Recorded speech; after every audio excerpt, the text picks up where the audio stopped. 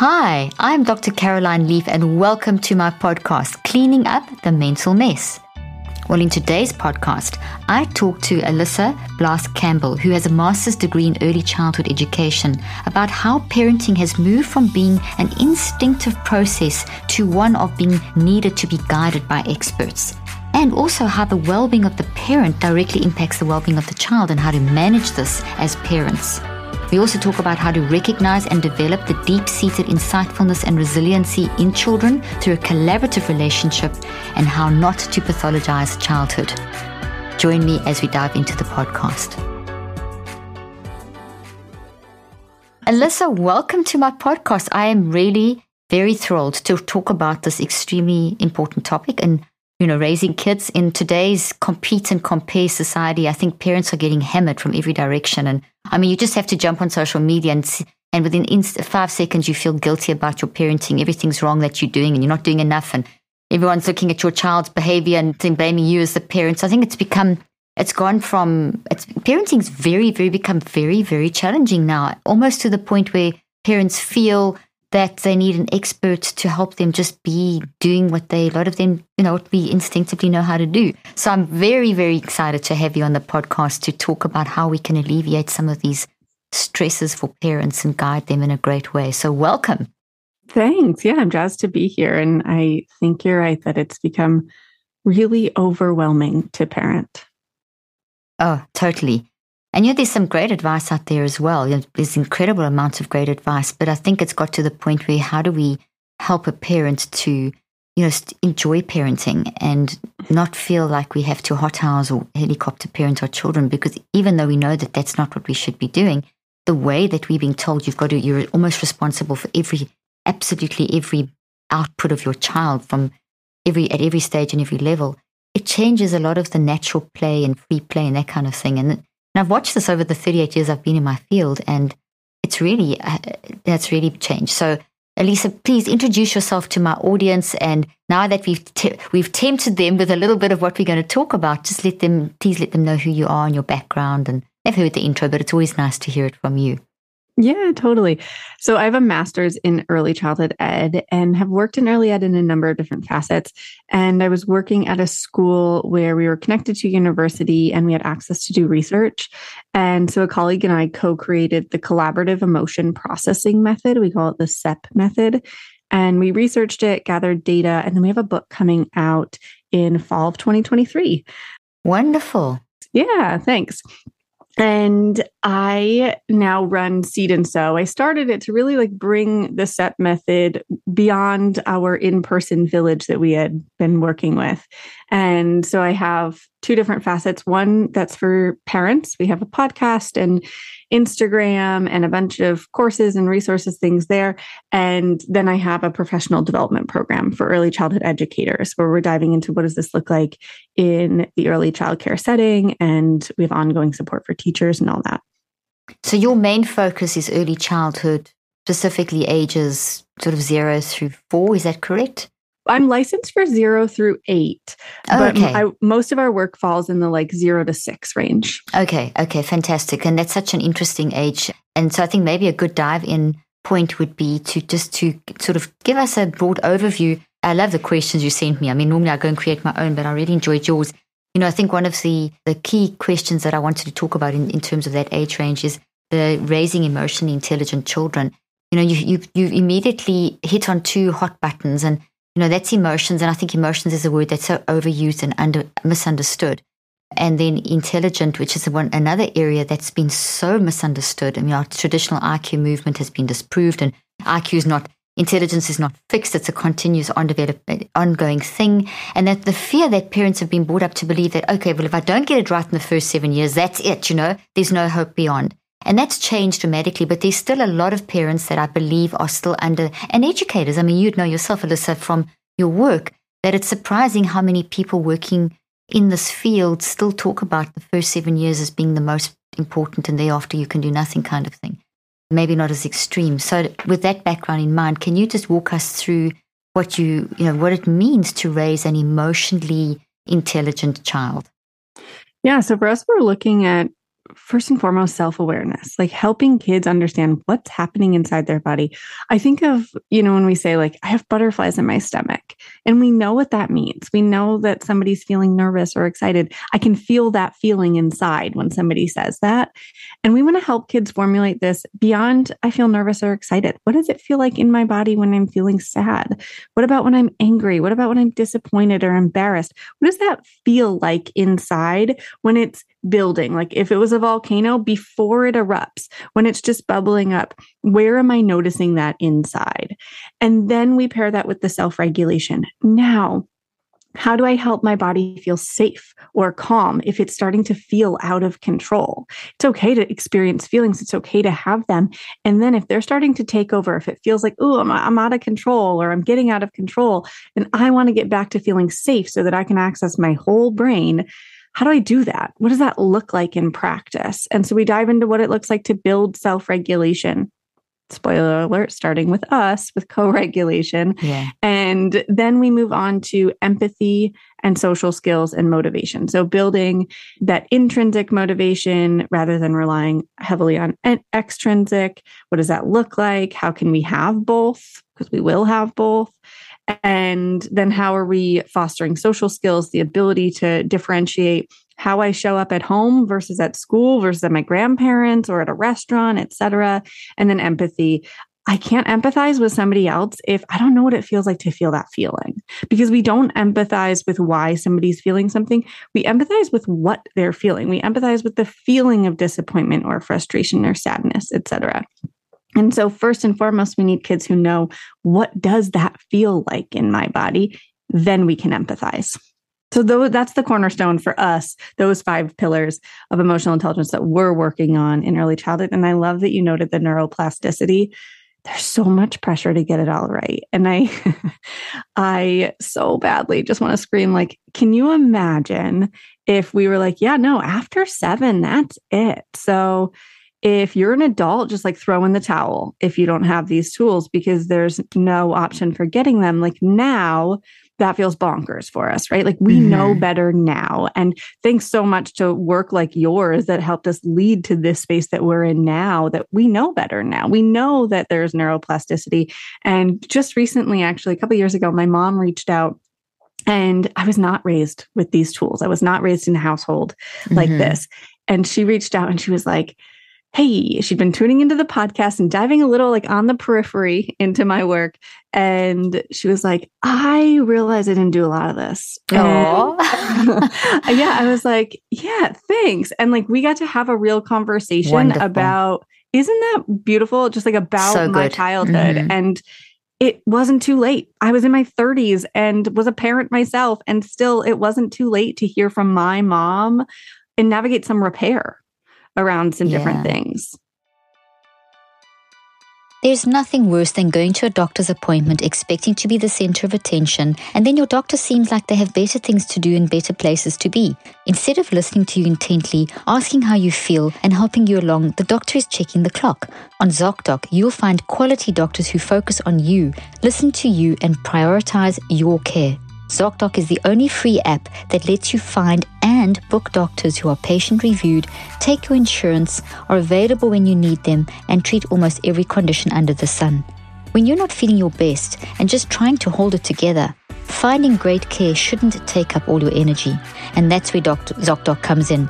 Using their free app that millions of users rely on, you can find the right doctor that meets your needs and fits your schedule. Book an appointment with a few taps in their app and start feeling better, faster with ZocDoc. Go to ZocDoc.com/leaf and download the ZocDoc app for free. Then find and book a top-rated doctor today. Many are available within 24 hours. That's ZocDoc.com/leaf, ZocDoc.com/leaf. The link and details will be in the show notes. That's a beautiful thing that you just shared, because I had a similar conversation with my mom last year. Now she's 86 and I'm 58. And, we were just, and she did a great job in at that time, which is what she knew. And, there's certain things that were just amazing that I've carried through into my parenting, and some that I definitely didn't carry through, and some that damaged and some that didn't. But we, at that point, were able to, because she's also very aware of my work. So we had a similar conversation. So I love that you shared that. And it was amazing. We were sitting on this beautiful bench in Cape Town, and looking at the sea. And we had this 3-hour conversation of sort of beautiful repair and everything. So it just shows you that it's never too late. And I say this to bounce off your idea, your sharing of that story, that as parents, we are going to mess up, and that guilt can destroy us. And that my mom's 86, your mom probably is in whatever, 50s or 60s, and you had a chance to sit down and heal the damage. It's never too late, that's to do that. And the neuroplasticity aspect, absolutely. When I was trained, Alyssa, this may sound so foreign to you because you're obviously younger than I am, but we were trained in the 80s that the brain could not change. And I challenged my professors, and they told me that's a ridiculous question, because I said, how can our brain not change? Because our brain is just doing what the mind tells it to do. The brain's separate from the mind, and so we're changing, we're growing. So they said, well, go do research. It's a ridiculous question. So I did. And I did some of the first neuroplasticity in my field in the world in the 80s, showing that when you change your mind, you change your brain.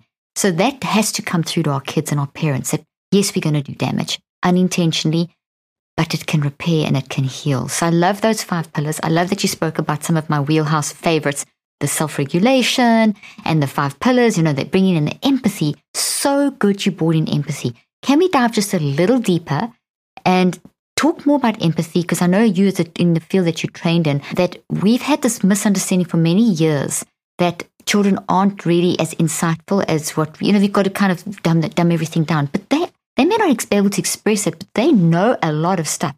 And they have that empathy, that insight, it's there. And as parents, we need to know how to sort of bring that out and activate that. So could you talk a little bit about that? Yeah, I just had so many stories of young children pop into my head who have shown empathy. Stories are great. I'm like, which one do I start with? Stories are great. So when we were doing the research, this one little girl popped into my head who she was about 18 months at the time when this happened. We'd been practicing the SEP method in this classroom, and so one of the parts of the SEP method is what we call the calm watch, where when a child's experiencing an emotion, we open it up to the group, or we'll say oh man, Jax's tower fell down and he's feeling really frustrated. Oh, wow, Jax, that is so frustrating. We're going to turn to the group and let them know, essentially normalizing emotions here, Wonderful. Helping to let everyone that is in a learning brain at this point be able to be onlookers to this and start to breed some of that empathy. And so we would kind of welcome them in, and we would turn to see how's Jax responding to everyone looking in. And sometimes they would pull back or they would push away, and we would say, oh, it looks like they need a little space before they're ready for people to come into their bubble. And so then we would do that, but helping kids start to notice that body awareness in other people. This little girl, she would, no matter what you felt, whether you fell down on the playground, your mom left for work, your block tower crashed, she would grab an ice pack and come over to you. That was her, I'm going to help you. Right. So cute. That's so cute. It was so cute. And we kept them available. And so Jax's tower crashes. She goes, she grabs an ice pack. She brings it over. She would put her hand on his back and just be there with him. She's 18 months old. She didn't have the words to say. Mm-hmm. She knew. Yes, exactly. And when we researched the SEP method, this was something that I loved so much, was seeing how young a lot of these skills were being built. We call them mini stones to the milestones, right? She wasn't coming over with words yet and saying oh, Jax, and empathizing in that way, but she was doing it with the skill set she had at that time, with the development that she had available. That's the thing. What you've just said there is so key. And there's been studies showing, and I'm sure you're familiar with them, of children as young as 2 months being able to show empathy, and aware of your own emotions. And the other, we always think that kids are just so self-involved, that not in a negative sense, but they're so wrapped up in learning to just become, functioning humans in a world, that they don't actually notice others, but they do from very, very young. And they can see when you're hurting as a parent and that kind of thing, which is just so important in how, in the whole self-regulation process. And also empathy is a great resilience builder, isn't it? I mean, that's really how we can unmask that natural resilience. Because one of the concerns, and I wanted to bounce this back to you as well, is that we're getting a strong messaging, incorrect messaging in our current culture on the fragility of children and the fragility of humans in general. And there's been a lot of, sort of overlooking of the resilience research, that we are actually naturally very resilient. But if you send the wrong messaging, they're going to receive it with their mind wired in the brain, and that's going to prevent them from, it sort of masks the resilience. And that fragility message is really hitting our our adolescents and young adults and so on. But it starts in childhood. If you start breeding this messaging in, the whole fragility thing, it masks resilience. So I'd love you to just talk a little bit about, fragility, resilience, and how it links to empathy and identity. Yeah, absolutely. So when I think of fragility versus resilience, I'm really brought back to like us as the adult and how often we step in there and we're going to guide them. It's like we're at a point where we can go down either path. And so, for instance, like when I brought my child to childcare for the first time, and he was going to do something new, which is going to feel hard for the brain, and he's going to form a new attachment, right? Like there are going to be parts of this that are going to be challenging. It's going to be in a new environment with a new caregiver, with new routines. And there were parts of me inside that wanted to save him from all of that, from all of the hard stuff that would come with this transition. Because in my dream world, I could prevent him from feeling anything hard, right? Exactly. Like as a parent, that would be lovely. And it won't prepare him for the world he's going to live in. It'll be a disaster, in fact. Yes, exactly. And I think that that's where we come in, where instead of allowing kids to learn how to do hard things and learn that they can do hard things, that it really is, we say a lot of the time, we say with our words, it's okay to feel all your feelings. All of your feelings are welcome here, etc. But then our actions speak something different. So good. Where our actions are saying, oh, but your fear makes me uncomfortable. So can you stop feeling scared? Let me make that fear go away. Let me stop it from happening. Or let me prevent you from feeling disappointed that you're not going to get this thing at the store because your reaction to disappointment is going to be big and inconvenient and uncomfortable for me. So I'm going to stop it from happening, right? We step in over and over and lead them down this path of fragility rather than down this path of resilience of saying, yeah, your feelings are welcome here. It is okay to feel hard things, to be in them without rushing them to go away. Just the other day, I was having a conversation with one of our Seed Cert teachers, and she was identifying that she had a child who on Mondays are often tough for this child after the weekend, whatever. And she'd had a hard morning and they had snuggled, she cried. And then she was sitting by herself and like watching the kids play. And the teacher called over to her, like, do you want to kick a ball? Do you want to read a book? Like, and the child said, no. She just wanted to sit. She wanted to be in that feeling for a little bit. She wasn't done feeling. And the caregiver noticed, the teacher started to notice like, oh, this is about me. Like I'm uncomfortable with her sitting and being in that. Like, I have to do my own work right now. This is about me, for her to be able to be in her feelings. She's doing exactly what her body wants to do and needs to do in this moment. And I'm trying to rush that away. And as the teacher built that good example. I was like, oh, yes. Like, I love working with our teachers. So as she started to notice this, then she could pull back. She could take a look inside of what's happening, what's coming up for me, and allow the child who then, once she was ready, went and entered into play. She needed more time to feel and to be in the emotion. But it's so inherent in us to try and make it go away because of our discomfort.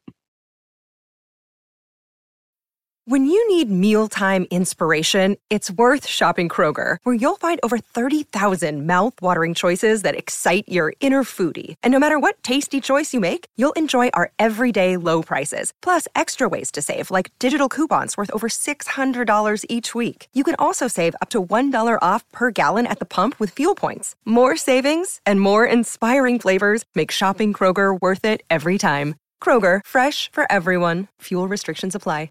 That is so brilliant and so well said, and so important to understand that we need to stop and look at ourselves as well. And our intentions are good. You want to bubble wrap our kids, and I've got 4 adult children. I still want to bubble wrap them, but they have to. You can't do that. And as you say, what you pointed out, so important, that we kind of know that. We know that they have to have these experiences, but our actions are, hey, this is inconvenient now, or this is making me feel uncomfortable. It's triggering something in me. So we have to, and I always say that in my work with parents, I did a lot of work in ECD as well. And in my new book, I say also these things, you've got to, it starts with you. The wellness of the child is based on the wellness of the parent. And another thing that you do, I just want to underline that you so beautifully explain with your story, is that teacher or caregiver modeled something for that child. And that was that, oh, okay, as an adult, I made the mistake of trying to rush your process into almost like put it in a cookie cutter kind of whatever, or make it work for me. I made a mistake. Sorry. Let me step back. Let me get myself sorted, give you the time. So in other words, you just modeled empathy, role play. I mean, you modeled adults can make mistakes. It's okay to make mistakes. Because how many times I grew up in an era where parents didn't really say sorry or didn't really admit mistakes because you couldn't. You had to be this perfect parent who I grew up with my kids saying constantly, I'm sorry, I've made another mistake. This is why I've done it. This is how we'll rectify it. And that's what you've kind of modeled there. And that's what I do love about the current parenting age, is that there is more of that. But I think the latter is happening more, Alyssa, than it should because of the compare role model. So the instinct that we should give our children the space to grow and develop and repair and make the mistakes, etc., is not marrying with the action. So there's a disconnect. And I think Pooh, I'd love your opinion. I think the disconnect's coming from, well, this is what it looks like to be a perfect parent. And if your child's misbehaving, it's your fault. Meanwhile, that child's experiencing that emotion and that story that you just gave with the caregiver. That child's going through that process. I don't know. What do you think about that? I think you hit the nail on the head that it comes back to perfection in this idea of almost like a checklist. Like if I do all of these things as a parent, then my child will easy breezy work through. Oh, they feel frustrated. They're going to come over and say, Mom, I feel frustrated, in like a regulated tone. And we're just going to navigate it peacefully together. And the reality is that we're all going to cycle through periods of regulation and dysregulation throughout the day. And it's not a marker of being a successful parent or a successful teacher that like your kids are regulated all the time. Nobody is. But I think the idea that you can achieve that like if we're supporting them, if we're showing up with them in certain ways, if we're responding in certain ways, if we're doing all of these things, then everything will get easier. And I think really what I'd like to see the shift to is how we experience the child's emotion, rather than like, if I do these things, my kid will show up differently. Oh, that's so good. That like when my kid shows up how they are, how do I experience that? What story am I telling myself about their behavior? What's happening inside my body? What tools do I have for regulation? Really shifting that back to our experience of their emotion. That is so important what you've just said. That whole, really, parenting starts with you being okay with yourself and allowing yourself to be a mess. This podcast is called Cleaning Up the Mental Mess. And I say millions of times, and that it's okay to be a mess. And we've got to tell our kids the same thing. The big thing is, what are you doing about the mess? So be the mess, process the mess, and now let's have a chance to rectify and move through that. And if you don't model that for the child, Alyssa, how's the child going to know what to do? Or if you always come in and fix the problem, or prevent them from learning, we've removed the ability for them to develop the skills to cope. And there's a ton of research on that showing how dangerous that can be. So it's kind of like, I almost feel like you and I both want to give parents the messaging of, hey, take a deep breath and just relax and enjoy parenting. And, 100%. Learn these things and Yes, like have fun with it. And I think there's also such a focus on like, am I saying things the right way? Or, I'm not supposed to say this anymore. I'm supposed to say it like this, that it pulls us out of just being present and playing with the child and being able to see them in front of us and really communicate back and forth with them. Yeah, I want to be able to breathe and enjoy it. And also, I call it reflective practice, where at the end of the day, we sit down and my husband and I go like, all right, where did the wheels come off the bus today? Where were the challenges? Are those things that were just like happenstance? Like, oh man, X, Y, and Z happened this morning and then I didn't eat until later, so I was a little dysregulated. Or is this something that we're starting to see as like a pattern and we need to figure out what else to build in here, right? That I love the idea of cleaning up the mess. And I also want to like note that there will always be messes to clean up, right? Exactly. Like the goal isn't that you clean them up. We have a clean house. It's like it gets dirty again. Toys, right? There's dinner again. There's more toys on the floor. There's everything. Right. Yeah. And anyone who's cleaned with like a child around is like, oh yeah, no, it's never clean. There's like always more. And that's what this is about. And I think it's also really easy to look in a world of social media to look around and see everyone else's curated outsides and to compare your messy insides to that. And to be like, wow, like if I do all these things, I can get to that. And it's a snapshot that's curated that you're seeing. Yeah. And I think that messaging needs to be out there a little bit more. And I wish there was less curation and more reality presented. Thank goodness you sending out that message, and thank goodness I'm sending out that message. So at least there's a few of us that are trying to do that now. But you said so that's so important, because that curating of the message is just not swing to, sorry, did you finish your statement there? Oh, I yeah, interrupted go you. ahead. So you're making me so excited. I mean, this is really in my wheelhouse. I'm here for your excitement. Oh gosh. So that brings me to the other side of the coin. And I know this wasn't directly a question, but I know this is close to your heart just from having read about you and so on.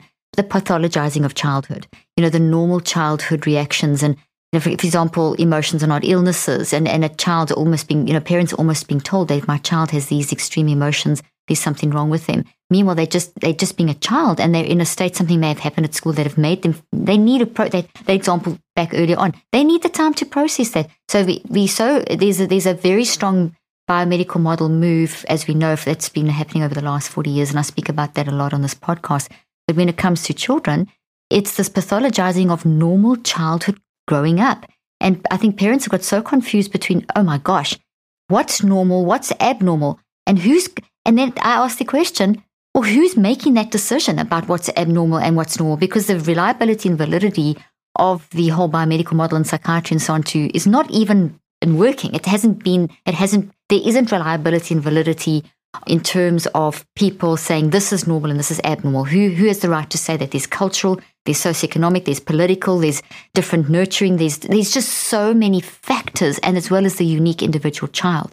So I have a massive concern, and this is why I do what I do and have written the books I have, and I believe the same thing, that this pathologizing of childhood we have to challenge that completely and take that away. I mean, I've thrown a bomb out there, and how would you like to respond? Yeah, no, I agree. And I think that one of the things that for me stands out is the obsession of is it normal?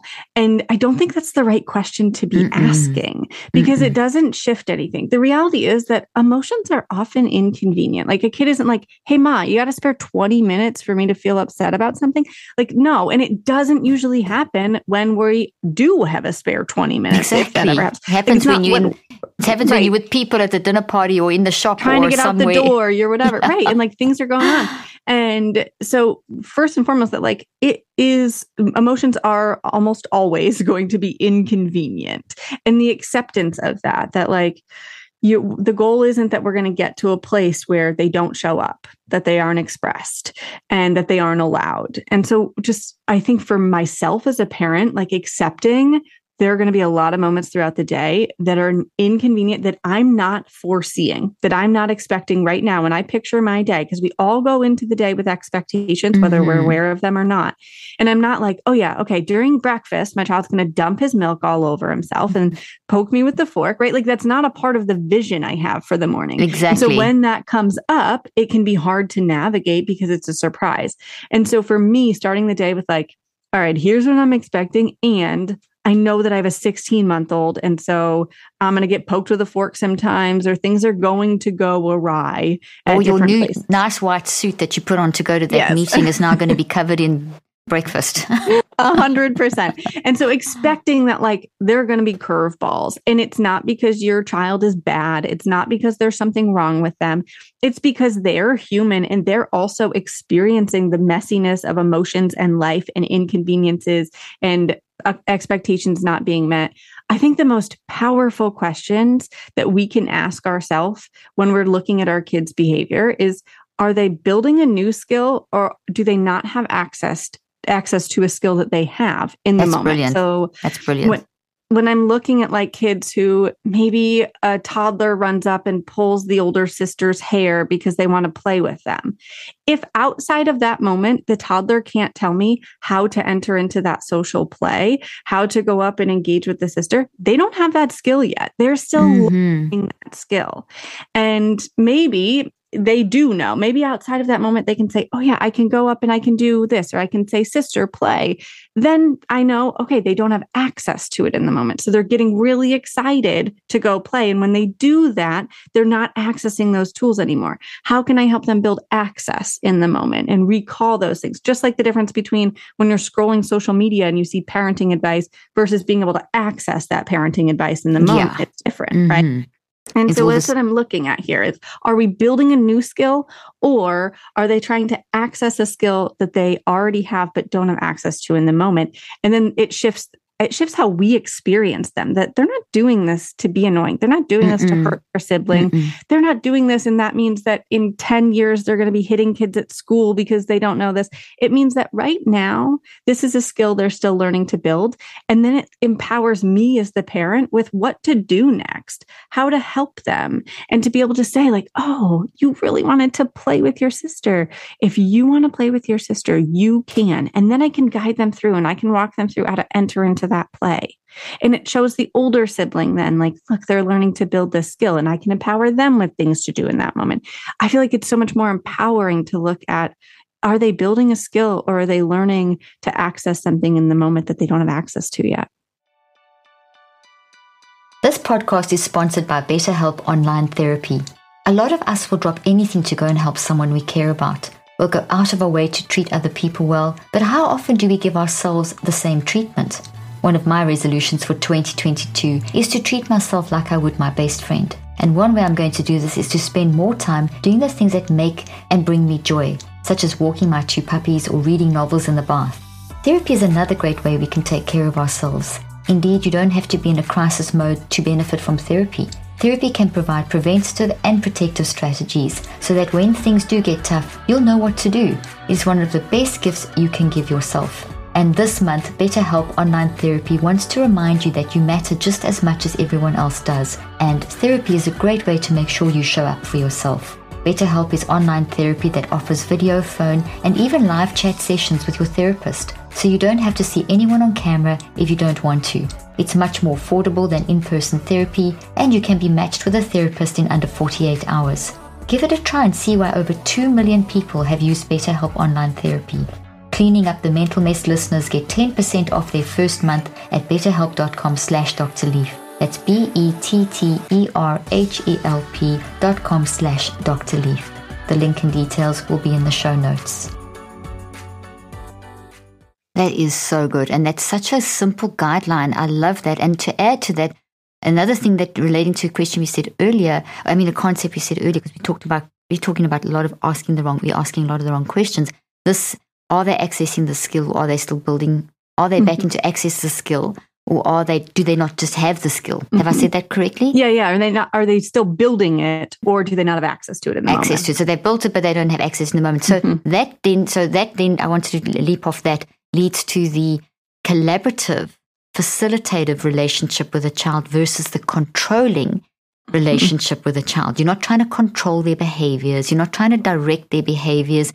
They're a unique individual, and you are collaborating and facilitating. So then it's the recognition of the concept we spoke about earlier, that these are brilliant, little, intuitive, extremely intelligent human beings that are developing, and there's stuff's in them. We've just got to help them to get it out and grow it and develop it and become the skills that they can access and use. And exactly. I would add to that, maybe, Alyssa, what do you think about this, is that earlier on we were talking about, the parents enjoying parenting and not being so threatened by what's going on out there, is maybe we could say to ourselves things like, and this is what I've told a lot of my parents and when I was practicing, is what do you need for you to function so well in the moment that you are able to then get into a state where you can tune into your child? Because if you're not meeting, and it's not you being selfish, it's you being realistic. Because if you're at a state where you actually are so worked up and you've had a terrible day at work or something like that, the chances are that's going to play out, 99% chance it's going to play out into that relationship with that child. And that child's going to read your body language. They're very good at reading body language, better than adults. And that's an established scientific fact. So they will read what you're not saying. And they will immediately, because they're still young and developing, say, oh gosh, I am naughty, I'm bad, I've upset mommy. Meanwhile, they've done nothing of the sort. You're just out of sorts. And that's also okay to be out of sorts. It's okay. We have hard days. We're human. So in that situation, maybe it's a situation of, hey, what do I need right now? I need a bit of time to process before I can dive in, but my child needs my attention now. So what do I need to kind of say, okay, I can do this much now. Maybe I can, let's just go outside and throw a ball for a while. And then, we can come in and do this more complex game or something. Or what is it that, so to quickly be able to manage that internal need, not fully, but to just owning it. And being able to say to the child, oh, mommy's so happy to be here with you today, but I've had a hard day and I'm a little tired, so can we do this? Do you know what I'm saying?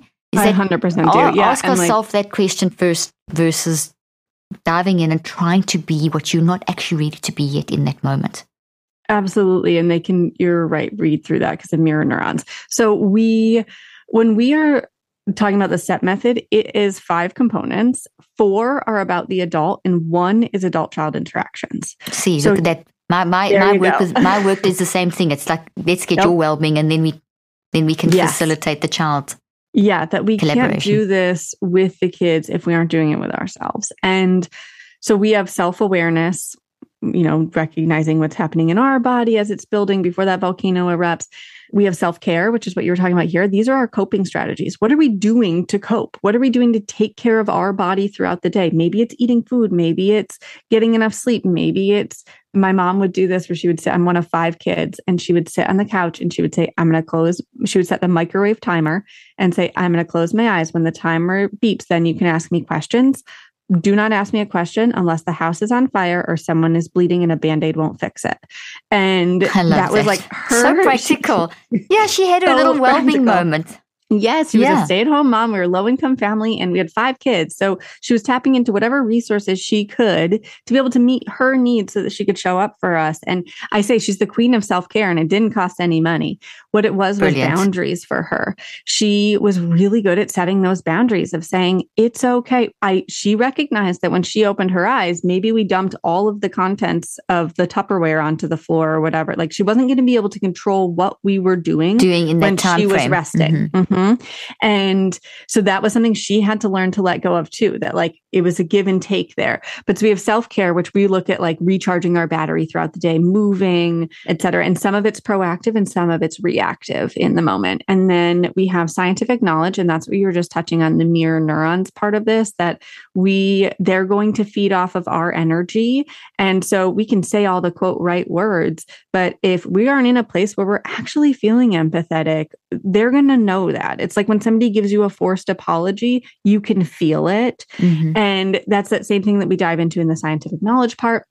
And then we have uncovering implicit biases. And that is where we're diving into our childhood and our social programming. What did we experience? How's that showing up for us in adulthood and in parenthood?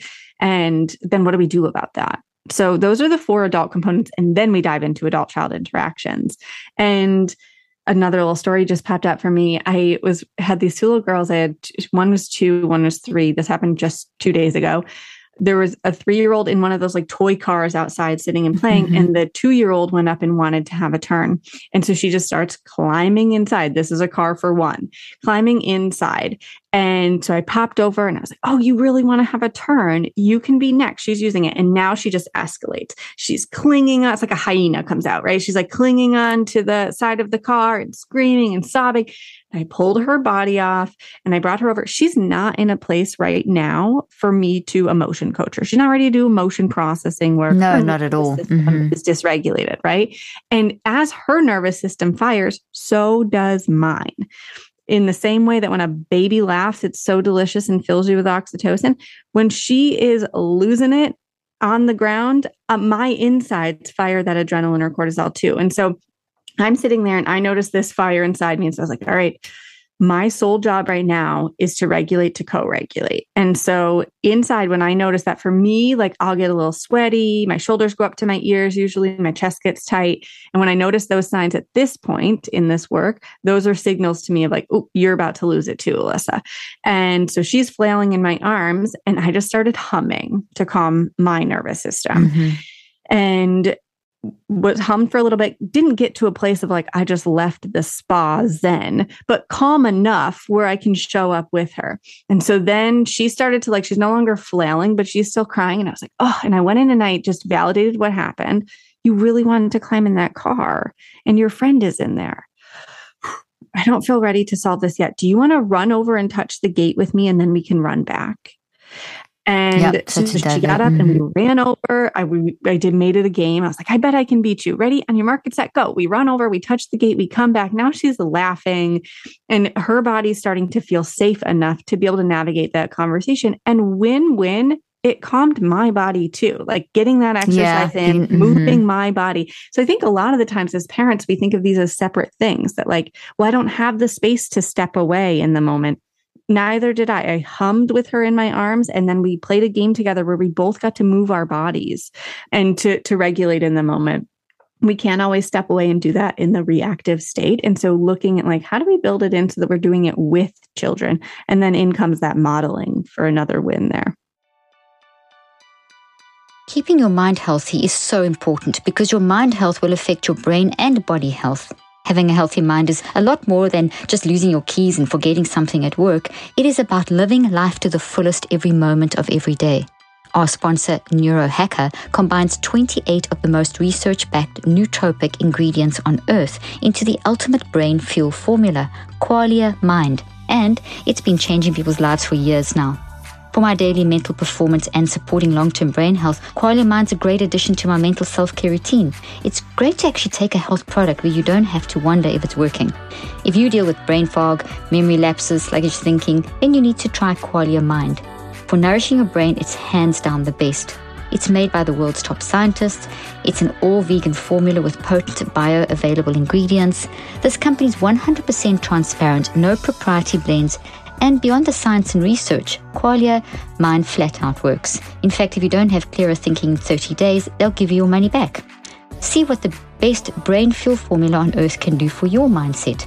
Go to neurohacker.com/Dr. Leaf for $100 off. That's only $39 a bottle. And as a listener of Cleaning Up the Mental Mess, use the code Dr. Leaf at checkout for an extra 15% off your first purchase. That's neurohacker.com/Dr. Leaf to try Qualia Mind with the code Dr. Leaf to experience life-changing mental performance. The link and details will be in the show notes. Oh, that's lovely. That's a lovely example in the work that I do that falls under the category of brain preparation, because not only are our mirror neurons activated, but our entire quantum nature, the electrophysiology, the whole neurophysiology of the body is responding. And there's no way you can do deep negotiation at that point. You have to get that. So that's such a great example. Alyssa, we've run out of time and we just began. We'll have to revisit these concepts some more in another time. But this has been amazing, a great conversation. And I don't think we tapped. We kind of tapped on everything. Let's actually just wrap up with I know we said let's just do this in a couple of minutes, kind of a wrap up question. You know, I want to just emphasize you're going to talk a little bit about birth to 5 and why these years are so important, but with the emphasis that if you don't achieve all these things and in that time, you know, you can always pay. It's not that that's over, you know, that whole thing of 5 to 7 and that's it. That's not what we're talking about. But there are specific, maybe emotional highlight points, cognitive highlight points that you could maybe just talk about in a couple of minutes, if that's possible, just to round up this interview. Yeah. So I care less about their age, to be honest. Like, yes, they are formulating certain things in the same way that when we're looking at kids who are learning to walk, if they were 3 and they couldn't walk yet, we'd be like, what's going on the inside for them? Are there certain roadblocks? We should be troubleshooting this so that they can access all of their movement capabilities for the rest of their life. It's not because I want them to walk by the time they're 1. Exactly. It's really looking at like what's getting in their way. And I do the same thing when it comes to social emotional development. So we have little like mini stones and milestones that we might be looking at, but I'm less concerned with those and more, you know, if I had like a 3rd grader who was in a classroom and in 3rd grade, they might be reading chapter books and a kid comes in and he doesn't know the alphabet. I'm not going to hand him a chapter book and expect him to read it. I'm going to start with the alphabet. So I care less about how old you are and where you quote should be and more about where are you right now? What skills are you working on building? And how do I meet you right where you are so that we can continue to build those next skills? Because we are forever learning. It's not like we hit a space with emotional development where we're like, check, got it all, donezo. It's a forever learning process. And so while, yes, we know that we're forming a lot of the brain, 90% by the time they're 5, 80% by the time they're 3, we know that. I mean, if you have ever had a human who went from being a newborn to a year later, they're a 1-year-old, and you're like, wow, they're totally different human now with a whole bunch of skills that they didn't have. Yeah, they learned a lot over that year. And they're also learning not just how to walk and eat, et cetera. They're also learning the social emotional skills as well, how to be in relationship with others. So all of those neural pathways are starting to form early on, which is why there is this emphasis on if we can get in early and do this work early. But ultimately, what I want folks to know is that we're forever skill building. And so however old your child is, if they're at a space where they don't have self-awareness tools yet, I don't want you working solely on empathy. I don't want to focus on the outside world if they don't know what the inside world feels like. And so ultimately, just like starting first with the alphabet and then moving your way to chapter books. You answered that perfectly, and it corroborates exactly what I say all the time. It corroborates the research I've done. We've got to get out of these little fixed boxes, and that's you answered it so well, because people were expecting us, you've got to have this done by this time, and you totally said it the way I knew you'd say it like that, because I know a bit about what you do. So I'm so pleased, because that's why I won't have someone on here on my podcast who's going to say, if your child hasn't done that, then they need to go and see a psychiatrist, and let's go and start the whole pathologizing of your child and turn you into a total wreck as a parent, and your child will pick that up because they'll pick up your anxiety. So parents, here's a great lead out into a great takeaway and hopeful takeaway is that your child never stops learning. And if there's a few little things that don't quite fit in, you know what, just focus in on that child, their uniqueness, because they are their own unique person. And with the right kind of collaboration and facilitation, they'll make their way. They'll find their way. How many great Mozarts and Einsteins have been labeled with all kinds of things and ended up achieving? We've got to keep remembering that with our children. We can destroy ourselves and our children literally by worrying about the compare and compete environment that we live in. So, Alyssa, thanks for joining me today. I really appreciate it. We're going to put all the links where people can get hold of you in the show notes. And just to quickly end off by just telling us quickly where they can find you on social media and so on. Sure. So seedandsow.org is the hub, our website with everything, courses, free stuff, all that jazz. We have Voices of Your Village podcast. And then on Instagram, seed.and.sow, SEW, is where I hang out most. Wonderful. Thank you so much. Thank you for joining me today. And it was a wonderful conversation. Thanks for having me. I loved it. I hope you found today's podcast interesting and helpful. If you want more tips and help with managing anxiety, depression, and mental health, be sure to visit my website at drleaf.com and to sign up for my weekly newsletter, where I also include a schedule of my speaking events and so much more. And follow me on social media. I'm on Twitter, Facebook, and Instagram. Just look for Dr. Caroline Leaf. Also, I love seeing all your posts on social media about this podcast. I love seeing what resonates with you and what you've learned. So be sure to continue posting and tagging me and letting me know what you think and how these tips worked out for you. And don't forget, leave a review and keep spreading the word about this podcast. Thank you for joining me today. I really hope you learned something new and helpful. Till then, I'm Dr. Caroline Leaf.